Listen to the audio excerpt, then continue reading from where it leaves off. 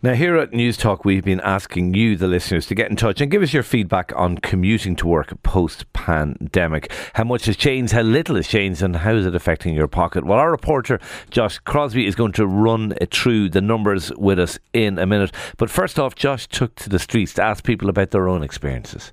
From Longford to Lucan.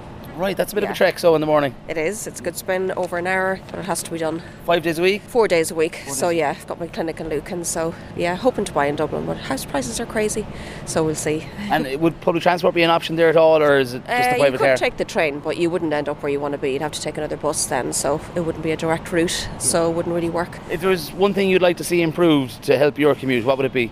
Train line to everywhere. Underground would be amazing. Yeah, I think it's something lacking in Ireland in general. And how do you find public transport? Yeah, very good. I find it much easier than driving. I prefer to get the bus and drive. It's much quicker and much easier. You can do whatever you want on the bus. And it's cheaper when you're not including parking as well? Yeah, much cheaper, yeah. I use bus. Public transport is good to take, but the other side of it is too stressful because of going to work on weekend, like Saturday, Sunday. The bus doesn't start early, so I'm planning to have my car. You would like more frequent services? Yes, it would be better. So I see you're just after getting out of a taxi there now in your work uniform. Is that how you usually travel to work? No, I normally walk, but today I got a taxi because the traffic is light. Okay, some good, some not so good commuting experiences there, Josh. Look, you're here to give us a breakdown of how people are travelling to work. What did you find? Yes, Shane. So we ran this survey for a week just as the schools returned, and we can see ourselves that a lot of workplaces are back to pre-pandemic activity. So it was a good snapshot to get a picture of the months ahead. And this is one of the findings in this survey, that people are back to the office. Sure, as we just heard in that Vox, the woman who travels from Longford to Lucan, a 2-hour round trip, the results show almost half, or 46% of those asked, said they are back to commuting 5 days a week now. So that will come as a surprise for some when we heard so much talk about working from home or hybrid setups. And don't get me wrong, the data reveals that is also the case. If someone is not travelling to work Monday to Friday, the next most common answer in the survey at 21% was 3 days a week. Okay.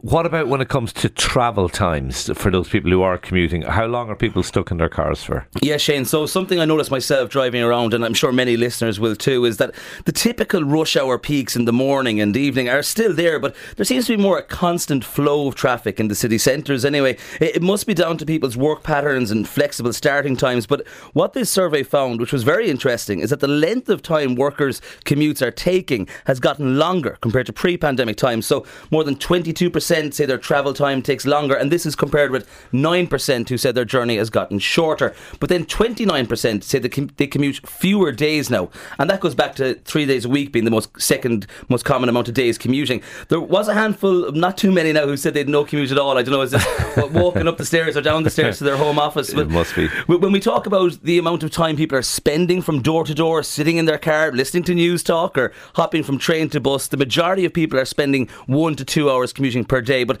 the sad truth is that some people were responding saying they spend more than 5 hours a day commuting. Good God. Yeah. 5 hours, that is extraordinary.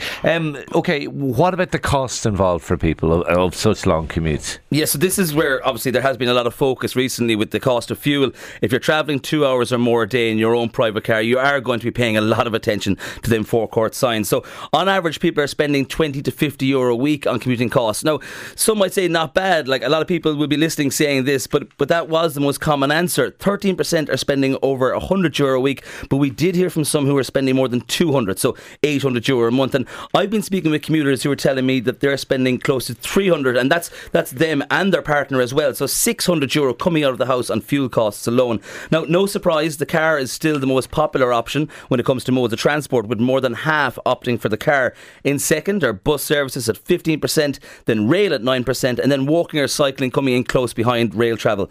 We did ask people if they were to improve one thing about their commute, what would it be? And the answer that came out on top was investment in more public transport. And secondly, which will be no surprise at all, was of course a reduction in fuel costs. Yeah, okay, right, Josh, really good roundup of all things commuting. You're going to have more for us throughout the week? I will, Shane. So I'll be joining commuters on their way to work, those who live in the commuter belt areas, comparing public transport options with the private car, and I'm sure listeners will be hearing all different angles across the week. I'm sure they'll be very interested in that as well. It's something that affects everyone. Josh Crosby, thanks indeed for that report.